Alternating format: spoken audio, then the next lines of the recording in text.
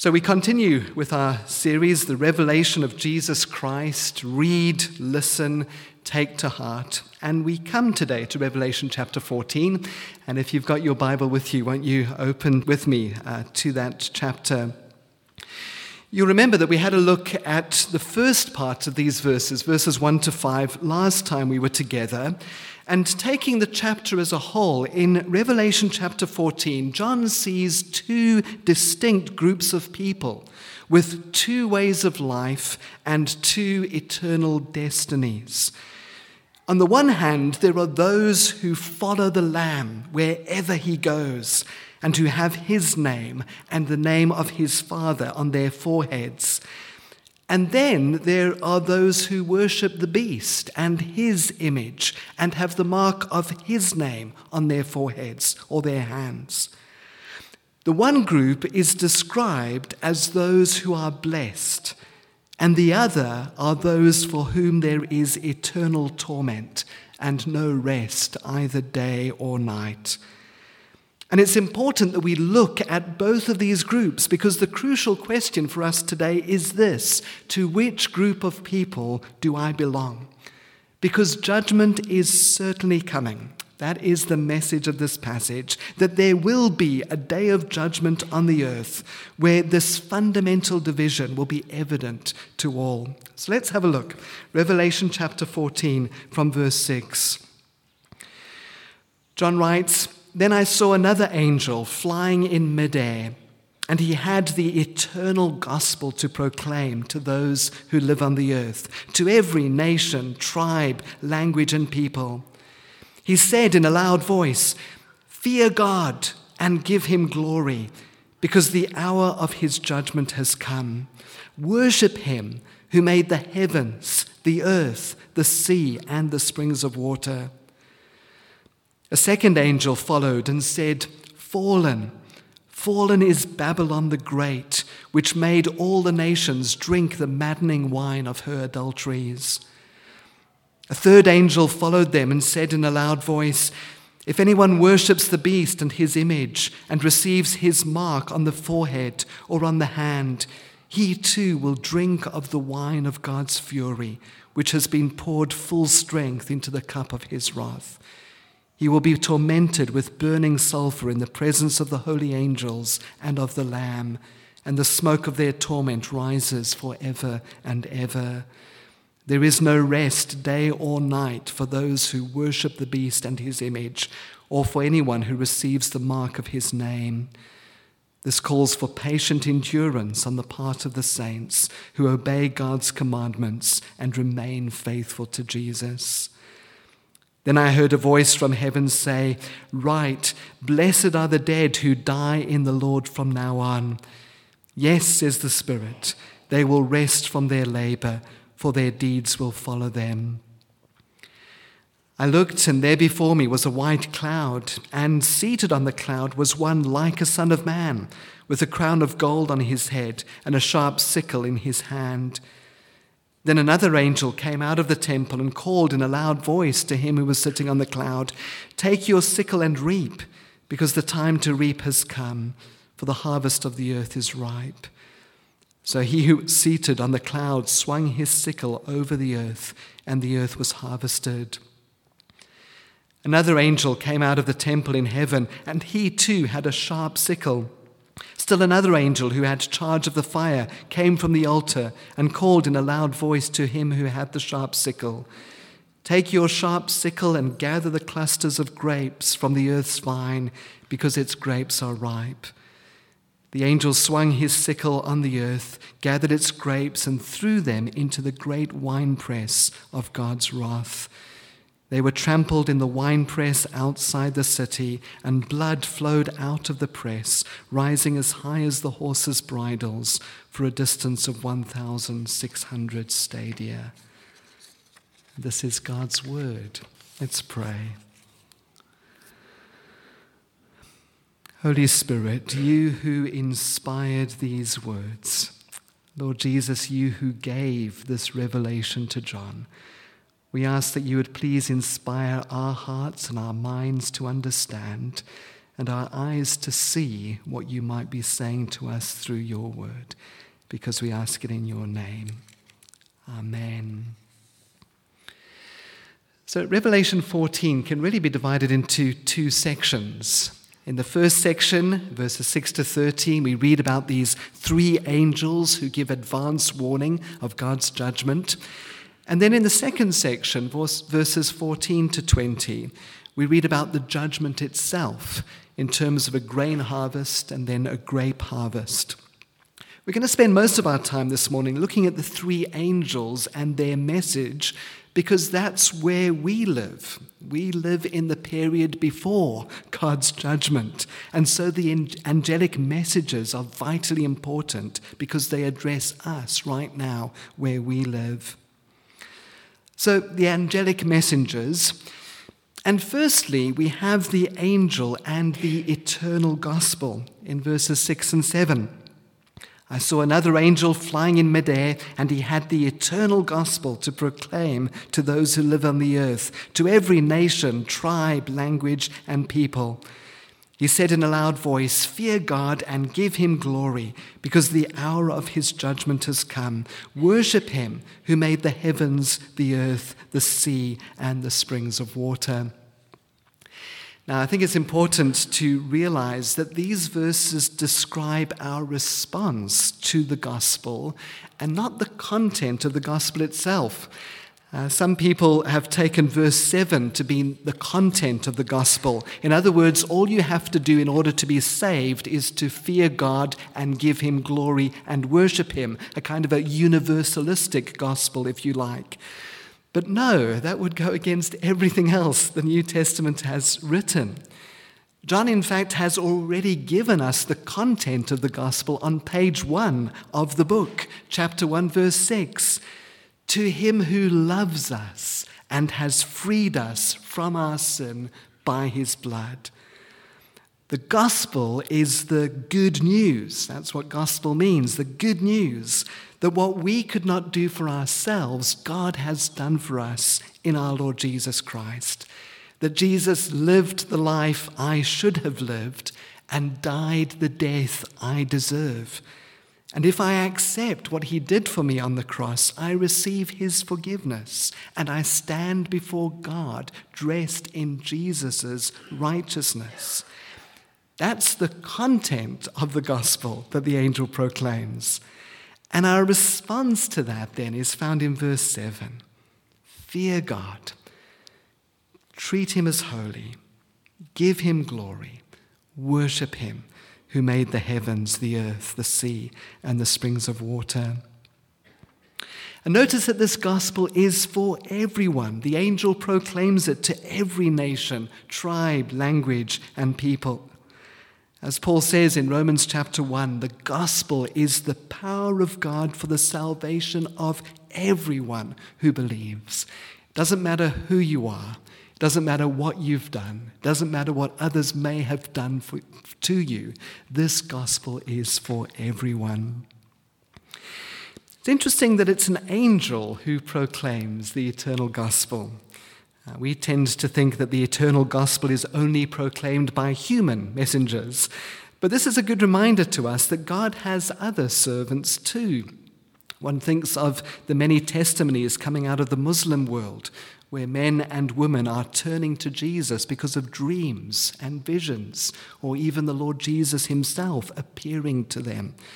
And we can certainly pray that God would work in this way. But note two important things. Number one, this angel declares the eternal gospel. He doesn't proclaim anything in addition to the gospel.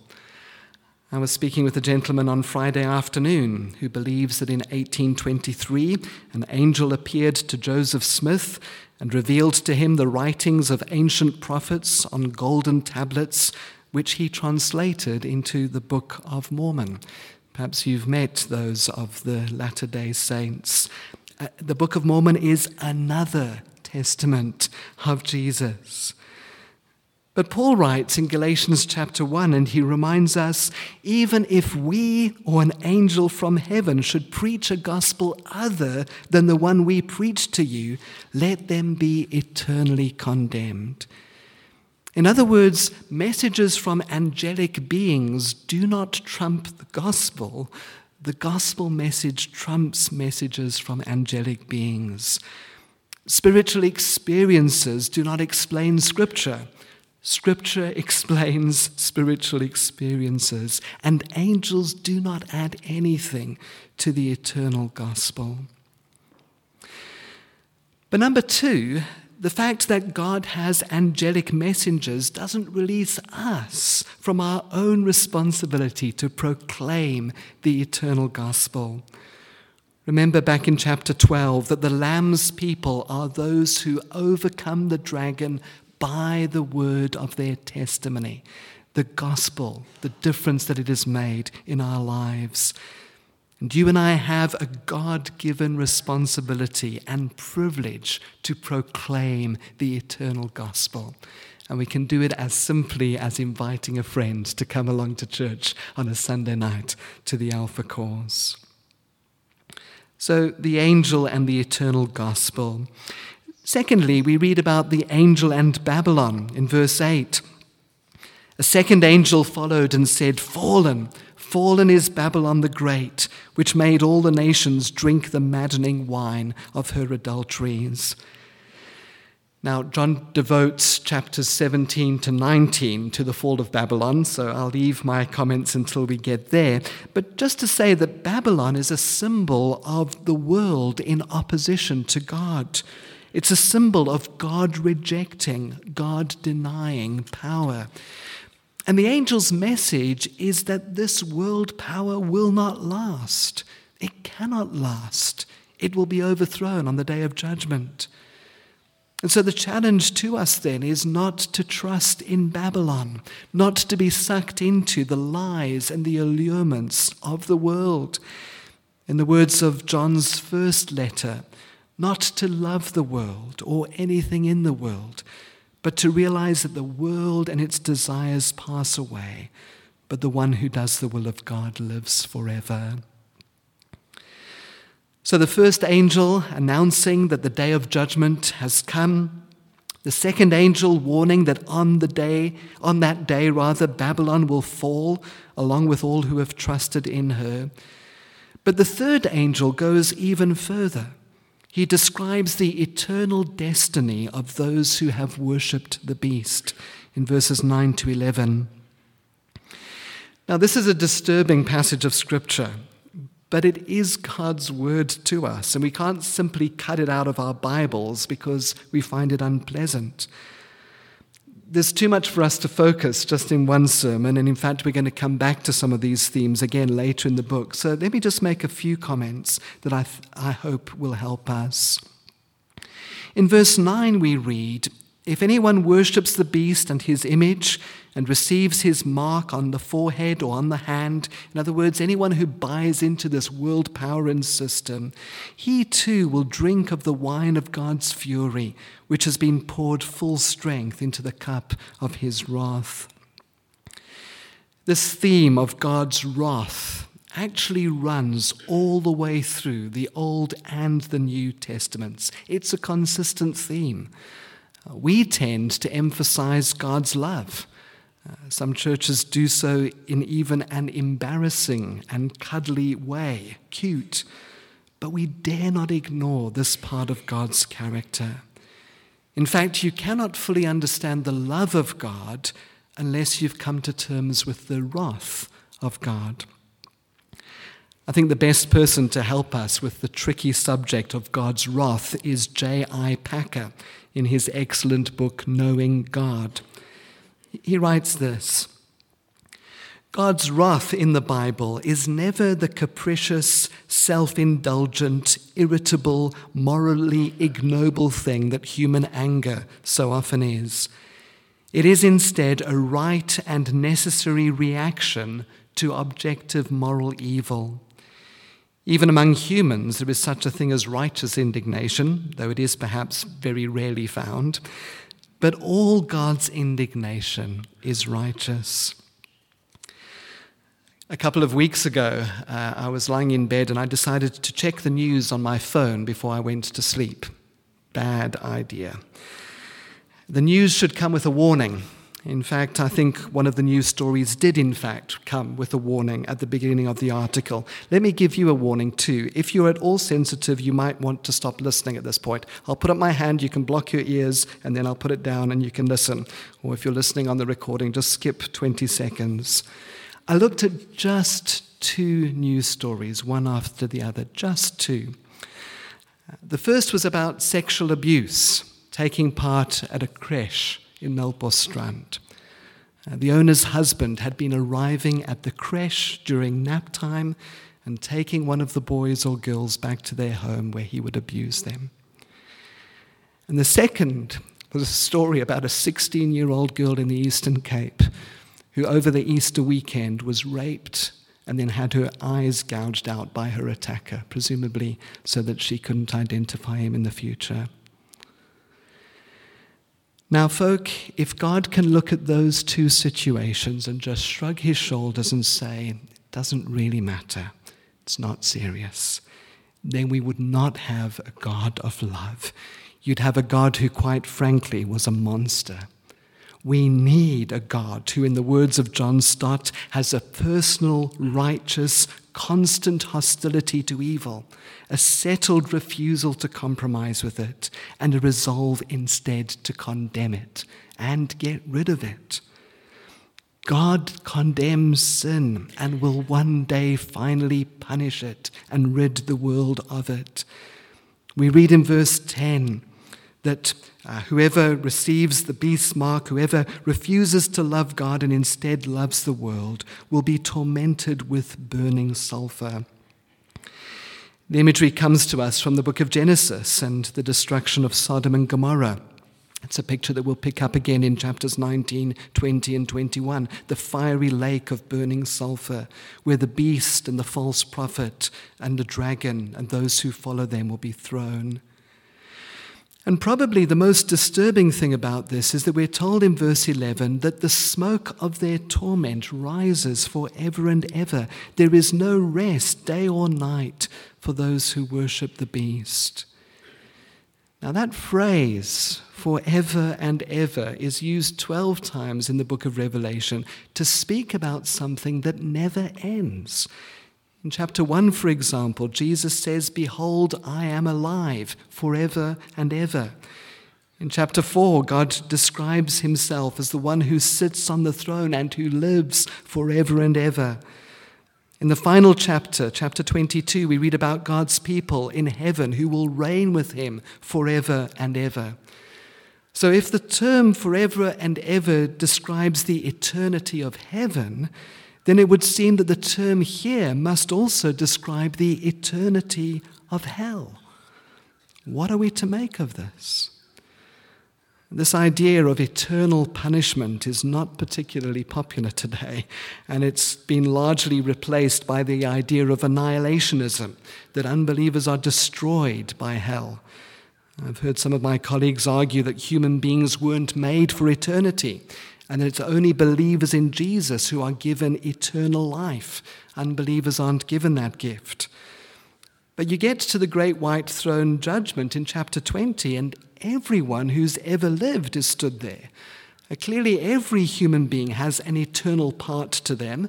Otherwise, unbelievers who don't have eternal life would cease to exist at death, while believers who do have eternal life would continue on and stand before God. But no, everyone stands before God, which suggests that every human being is created for eternity, created to spend eternity with God. The next argument, then, is that the fire of hell is eternal, but that the punishment is not. Unbelievers are thrown into hell, but after they've paid the price, whether it's for a year or for a millennium, they are then destroyed. But that creates more problems than it solves. If people pay for their sins in hell, then why can't they be released into heaven once they've paid for them? And if their sins aren't paid for during the time that they're in hell, why would they be annihilated?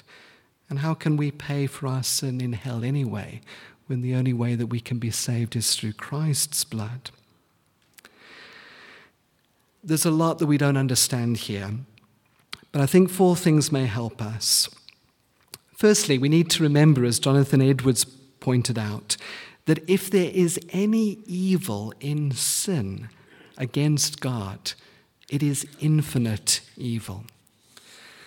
So this past week I read about a man called Azim, who's an Arab follower of Jesus in the Middle East and who was sharing the gospel recently with a taxi driver in his Muslim country.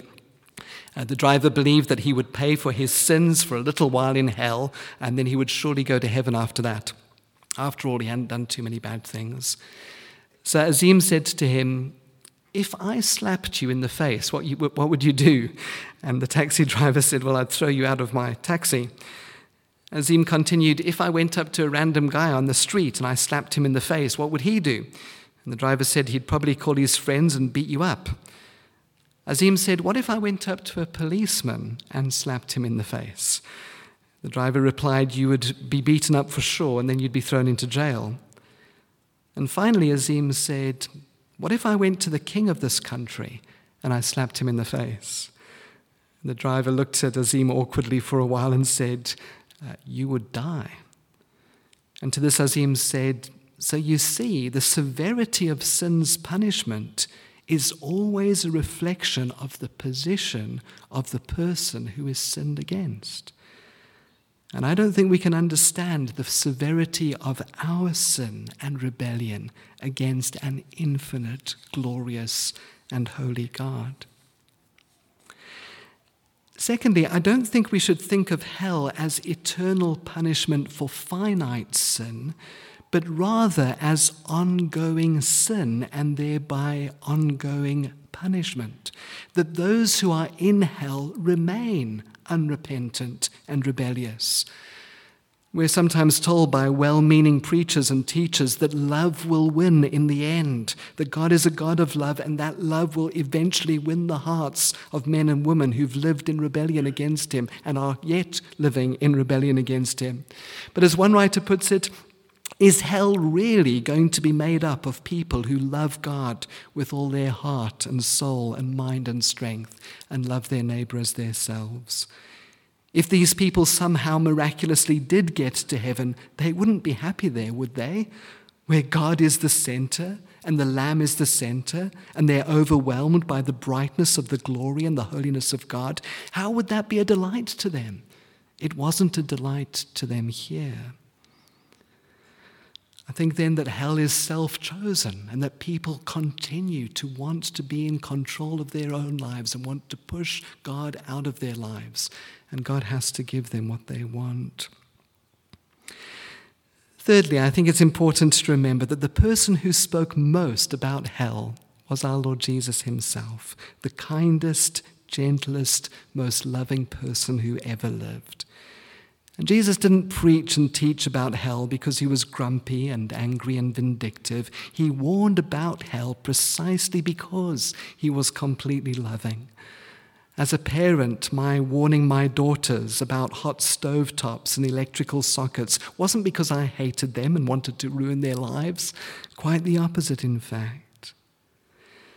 And finally, it's vitally important to remember in all our talk about hell that heaven is for bad people. David Turner writes, "Heaven is for bad people. Heaven is for rebels. Heaven is for people who need to be rescued by God and are wanting to be rescued. God has flung the doors of heaven open through the eternal gospel that the first angel proclaims." As I say, there's much more that we could look at, and we'll come back to that again. But having looked at the 3 angels and their warning messages about the coming judgment, let's have a look at the day of judgment itself, which is described in 2 separate but related pictures. Firstly, there is the grain harvest of believers in verses 14 to 16. We read about one who is seated on a white cloud and is like a son of man. which can only refer to Jesus. Remember, we saw him pictured in this way back in chapter 1, in imagery that comes to us from the book of Daniel. And we shouldn't be too perturbed that an angel gives the command, take your sickle and reap. It's more an angelic announcement of the day of judgment rather than an angel telling Jesus what to do. And the day of judgment for believers is described very briefly. The harvest is ripe, the Lord Jesus swings his sickle, and the earth is harvested. This grain harvest was a picture that Jesus used a number of times in his teaching. If you think of Matthew chapter 13, for example, the story of how an enemy sows weeds among the grain of a farmer, and the farmer says to his servants, just let the weeds grow up among the grain until the harvest. And then Jesus explains, the harvest is the end of the age, and the harvesters are angels. As the weeds are pulled up and burned in the fire, so it will be at the end of the age. The Son of Man will send out his angels, and they will weed out of his kingdom everything that causes sin and all who do evil. They will throw them into the blazing furnace, where there will be weeping and gnashing of teeth. Then the righteous will shine like the sun in the kingdom of their Father. And then secondly, we have the grape harvest of unbelievers in verses 17 to 20. You will know that in John's day, and even in some parts of our own world to this day, wine was made by throwing grapes into big, large vats, and then the harvesters would trample the grapes, sometimes to song and to dance, in fact. There are holes in the bottoms of those vats and channels through which the grape juice flows and can be collected. And now it seems that it is men and women who are placed into the great winepress of God's wrath. Verse 20, they were trampled in the winepress outside the city, and blood flowed out of the press, rising as high as the horses' bridles for a distance of 1,600 stadia, which was roughly the length of the land of Israel. In other words, it seems the picture we're supposed to get here is the whole country covered in blood to a depth of 1.5 meters. It's a horrific image, but it's also a radical judgment that eliminates every bit of evil and hostility to God. But folk, in the midst of this horrific passage, there is the most important note of hope for us. And it's on this note that I'd like to end. Notice firstly 3 little words in verse 20. The words, outside the city. The winepress of God's wrath is located outside the city.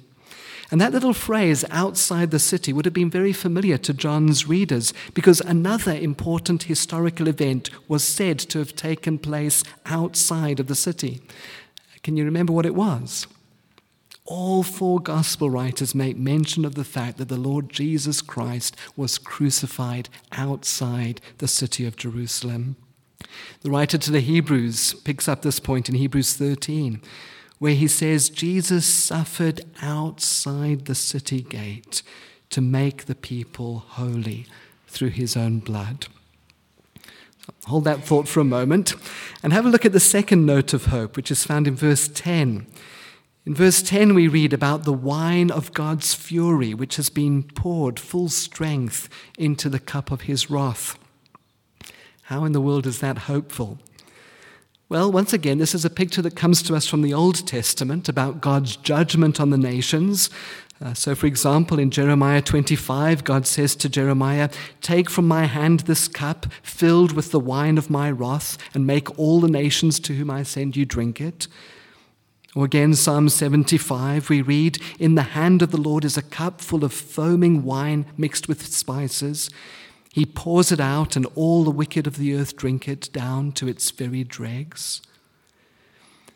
So this cup of fury that the nations and unbelievers and the wicked have to drink. But do you remember what Jesus prayed in the Garden of Gethsemane the night before he died? Matthew 26. My Father, if it is possible, may this cup be taken from me. Yet not as I will, but as you will. The cup that Jesus shrank from was the wine of God's wrath, poured full strength, undiluted. And Jesus, outside the city of Jerusalem, did drink the cup of God's wrath. He was cut off from the presence of God, which is what hell is. He was placed into the great winepress of God's wrath, and his blood was poured out, blood enough to cover the entire land of Israel, blood enough to cover the world, blood enough to cover my sin and your sin. On the cross of Calvary, the Lord Jesus experienced hell so that you and I need never, ever experience it. And the choice is ours this morning. Will you allow Jesus to take hell for you on the cross, or will you take it yourself? To quote J.I. Packer again, Scripture sees hell as self-chosen. Hell appears as God's gesture of respect for human choice. All receive what they actually choose, either to be with God forever, worshipping him, or without God forever, worshipping themselves. Or as Pastor Tim Keller puts it, if the thing you most want is to worship God in the beauty of his holiness, then that is what you will get. If the thing you most want is to be your own master, then the holiness of God will become an agony and the presence of God a terror that you will flee forever. Let's pray together.